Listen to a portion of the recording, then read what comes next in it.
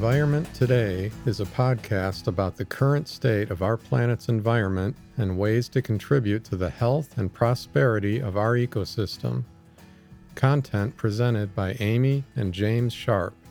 I'm James Sharp. And I'm Amy Sharp. All information being discussed today is from the report The Ocean and Cryosphere in a Changing Climate, Part C. This summary for policymakers was formally approved at the second joint session of Working Groups 1 and 2 of the IPCC and accepted by the 51st session of the IPCC, Principality of Monaco, 24th September 2019. Environment Today's podcast will bring this and other current scientific reports on our environment to you every 2 weeks, putting these details into layman's terms as much as possible. You will receive a great deal more information than you would hear or read in short blurbs of daily news briefings. We want to bring you all the key facts in detail and then provide real-life solutions that you can implement after hearing the facts of each report. Who is the IPCC? The IPCC is an intergovernmental panel on climate change that is part of the United Nations body and is solely tasked with assessing the science related to climate change. This summary for policymakers compiles key findings of the report and is structured in 3 parts. Part A, observe changes and impacts, which was covered 2 podcasts ago. Part B, projected changes and risks, our last podcast. And then Part C, implementing responses to ocean and cryosphere change, which is the part we will be discussing today. The importance of the ocean and cryosphere for people. All people on Earth depend directly or indirectly on the ocean and cryosphere. The global ocean covers 71% of the Earth's surface and contains about 97% of the Earth's water. The cryosphere refers to the frozen components of the Earth system. Around 10% of Earth's land area is covered by glaciers or ice sheets. The ocean and cryosphere support unique habitats and are interconnected with other components of the climate system through global exchange of water, energy, and carbon. Impacts of climate-related changes in the ocean and cryosphere increasingly challenge current governance efforts to develop and implement adaptation responses from local to global scales, and in some cases pushing them to their limits. People with the highest exposure and vulnerability are often those with lowest capacity to respond. The scales of climate change impacts in ocean and cryosphere and their societal consequences operate on time horizons which are longer than those of governance arrangements. For example, planning cycles, public and corporate decision-making cycles, and financial instruments. Such time frame differences challenge the ability of societies to adequately prepare for and respond to long-term changes. Examples include changing landslides and floods in high mountain regions and risks to important species and ecosystems in the Arctic, as well as to low-lying nations and islands, small island nations, and other coastal regions to the coral reef ecosystems. Governance arrangements are, in many contexts, too fragmented across administrative boundaries and sectors to provide integrated responses to the increasing risks from climate-related changes in the ocean and our cryosphere. The capacity of governance systems in polar and ocean regions to respond to climate change impacts has strengthened recently, but this development is not sufficiently rapid or robust to adequately address the scale of increasing projected risks. In high mountains, coastal regions, and small islands, there are also difficulties in coordinating climate adaptation responses due to the many interactions of climatic and non climatic risk drivers across scales, sectors, and policy domains, such as inaccessibility, demographic and settlement trends, or land subsidence caused by local activities. Land subsidence is a gradual settling or sudden sinking of the Earth's surface owing to subsurface movement of Earth materials.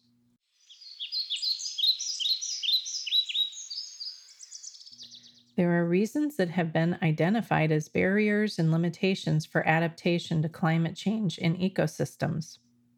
Limitations include the space that ecosystems require, human impacts that need to be addressed as part of the adaptation response, the inability to meet the needs to help ecosystems because of climate change, the slower ecosystem recovery rates because of the recurrence of climate impacts, availability of technology, knowledge, and financial support, and existing governance arrangements.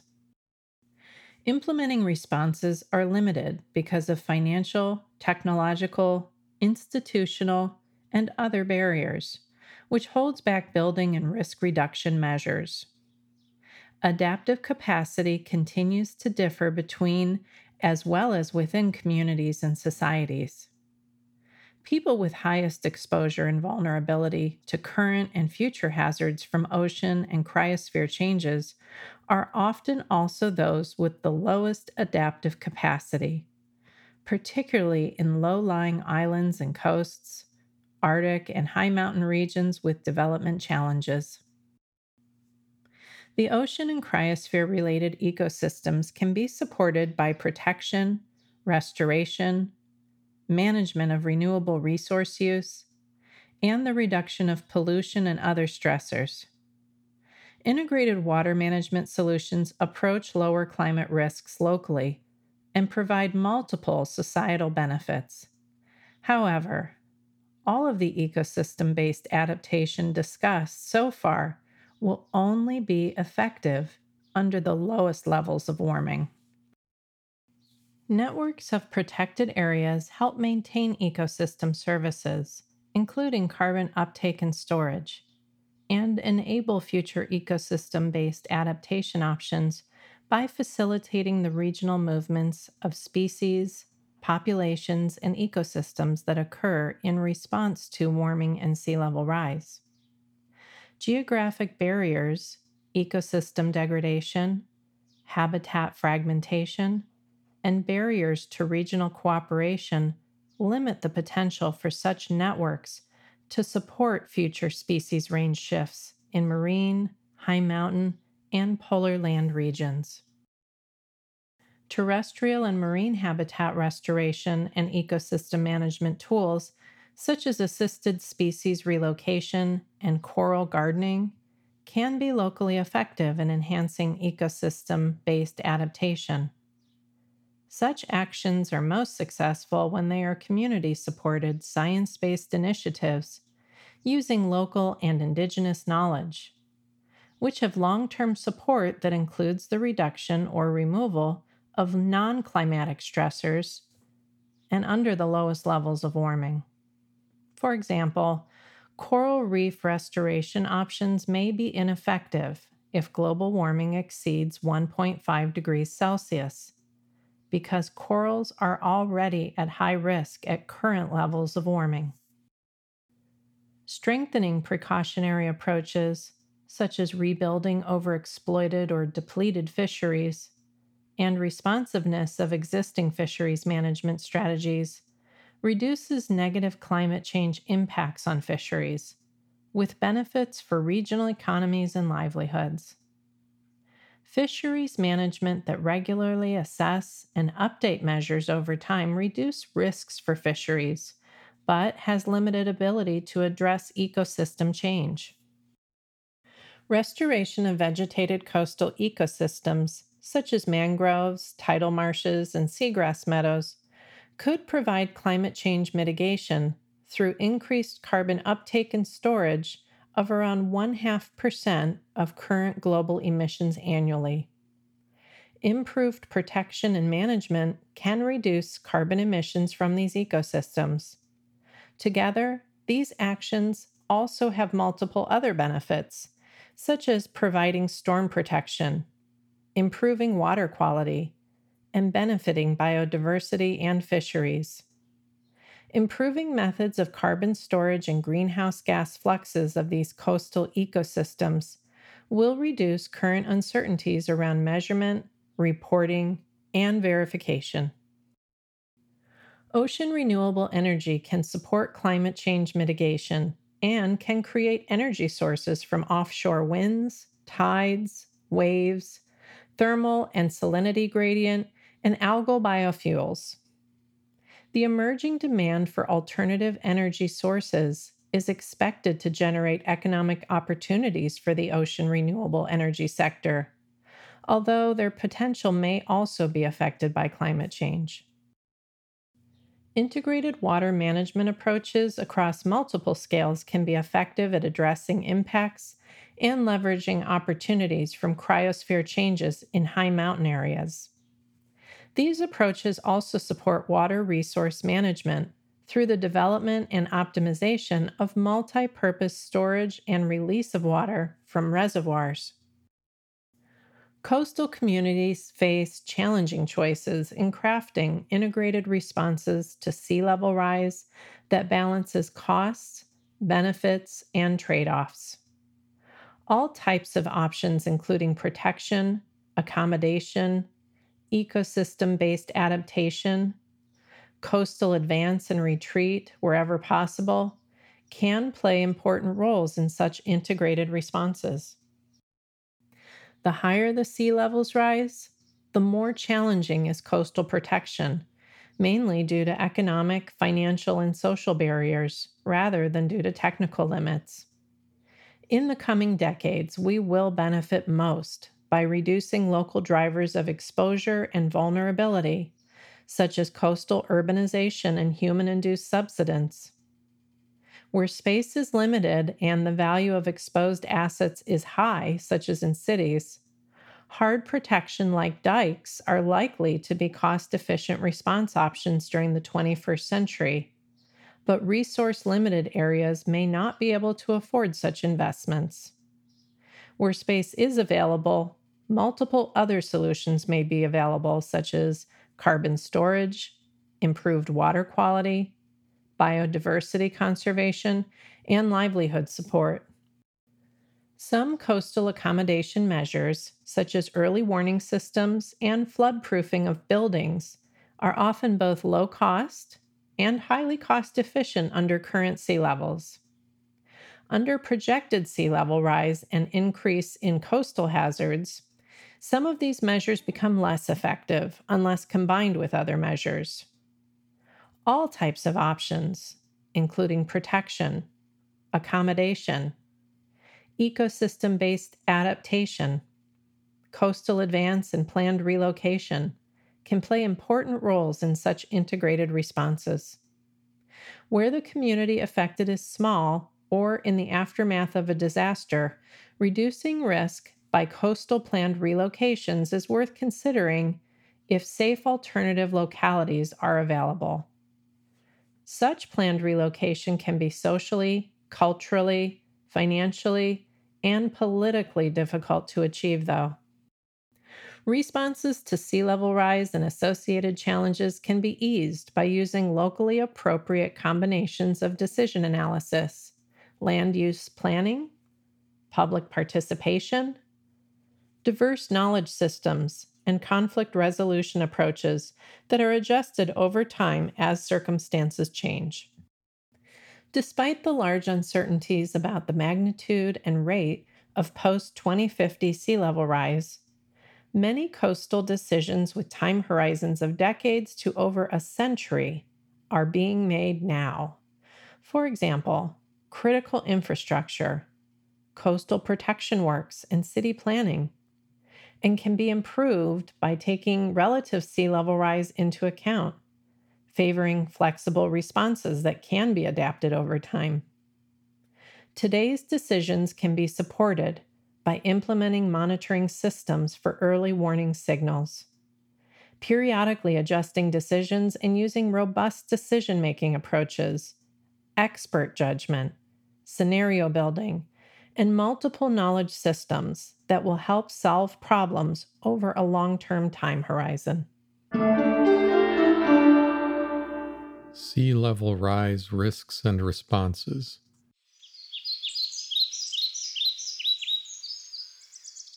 The term response is used here instead of adaptation because some responses, such as retreat, may or may not be considered to be adaptation.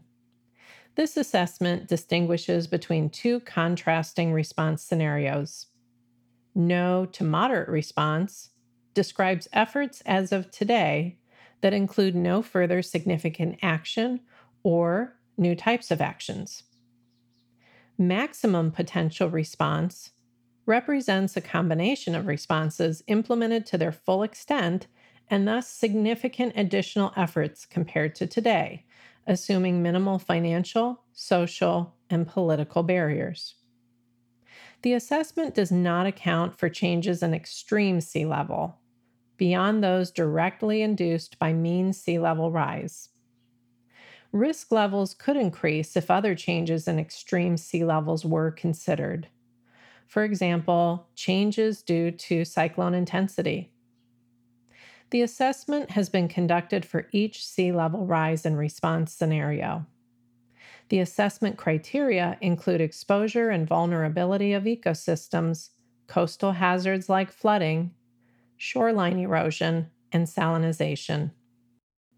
Criteria also include already in place responses, like hard engineered coastal defenses, ecosystem restoration, or creation of new natural buffer areas, and subsidence management and planned relocation. Planned relocation refers to managed retreat or resettlement as described in Chapter 4. For example, proactive and local scale measures to reduce risk by relocating people, assets, and infrastructure.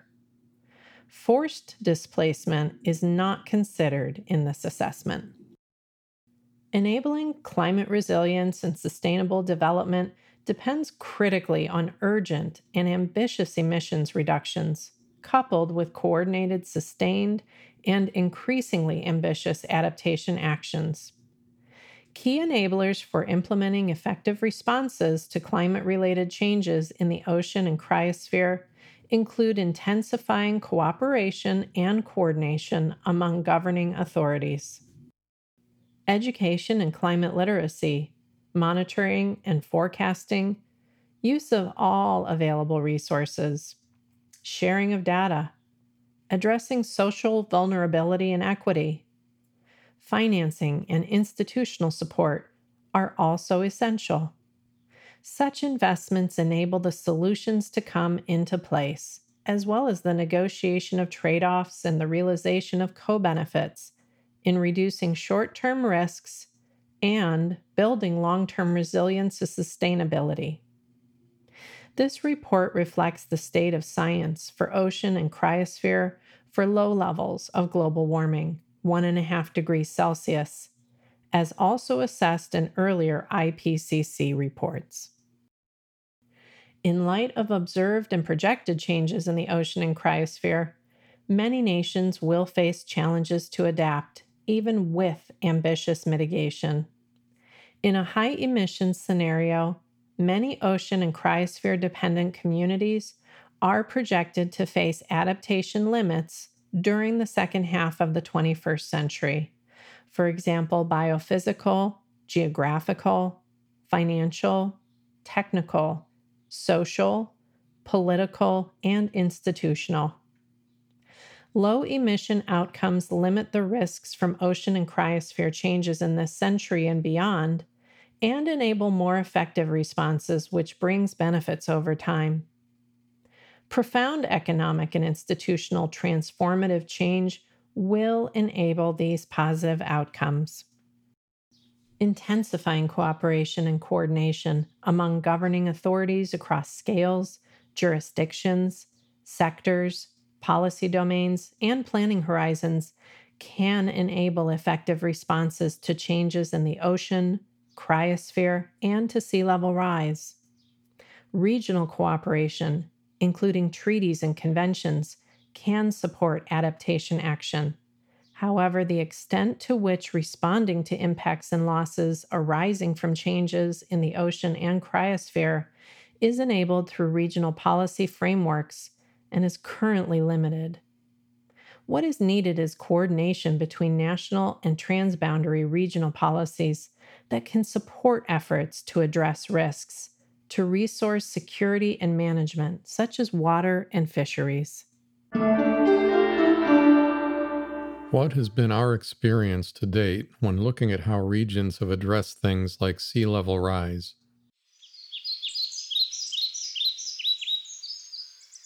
Our experience to date.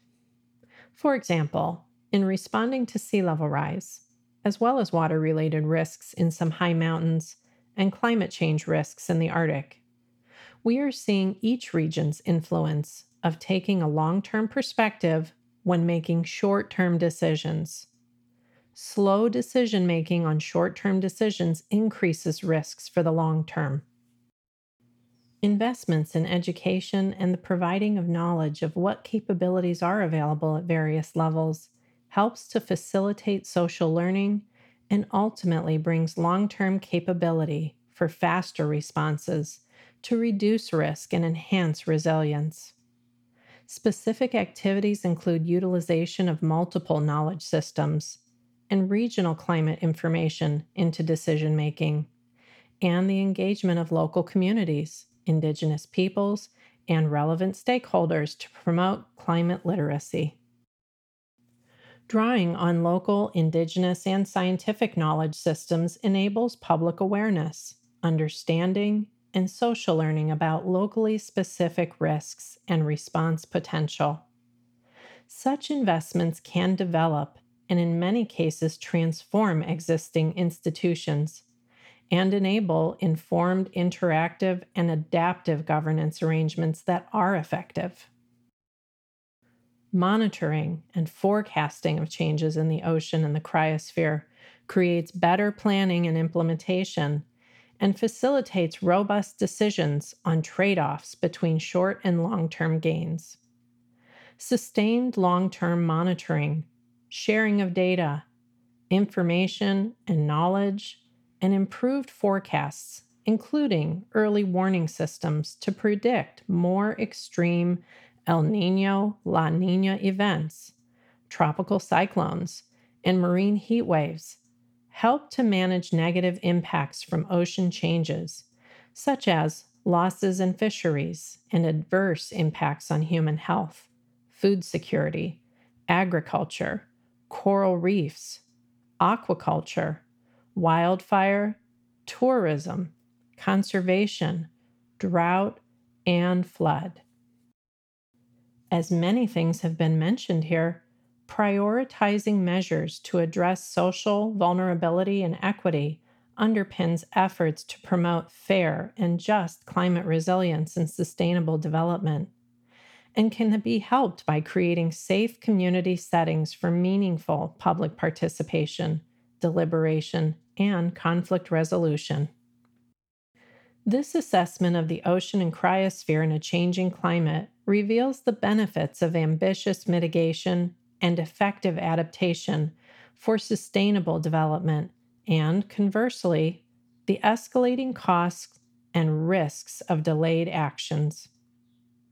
The potential to chart climate resilient development outcomes varies within and among ocean, high mountain, and polar land regions. Realizing this potential depends on our transformative change.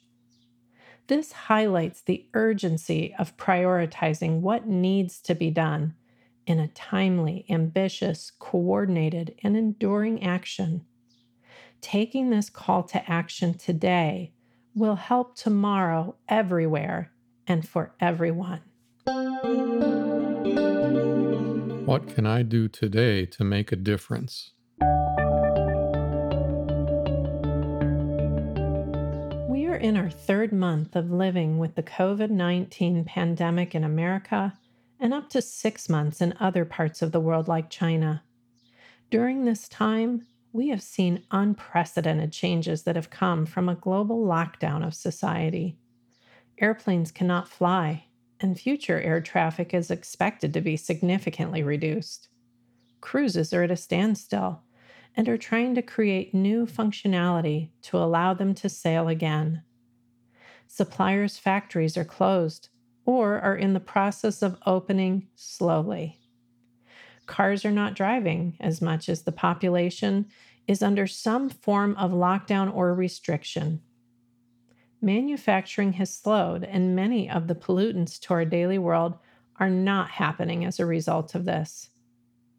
We have seen a dramatic, dynamic, and swift change in our world's ecosystem. Streams are running clearer, skies are less polluted, carbon emissions have reduced greatly around the world. Many animals are returning to habitats that they had been pushed out of. We see animals going places in our national parks that they have steered clear of in the past due to tourist traffic. Things have gotten better in many ecosystems in a very short period of time. This tells us we have a chance. We can make a difference for our Earth's health just by doing less of the things that have caused the pollution and damage to our ecosystem. This can and will make a dramatic difference. When the lockdown is lifted, consider making a written plan. Think about what you can do to not return to life as it was. How can I reduce consumption and pollution by my own activities or thinking about changing the activities that I've done in the past that have created harm to our beloved planet? Being conscious of your part, my part, all of our pathways that we create in our global community, as we have seen, we can all make a vast improvement for our world.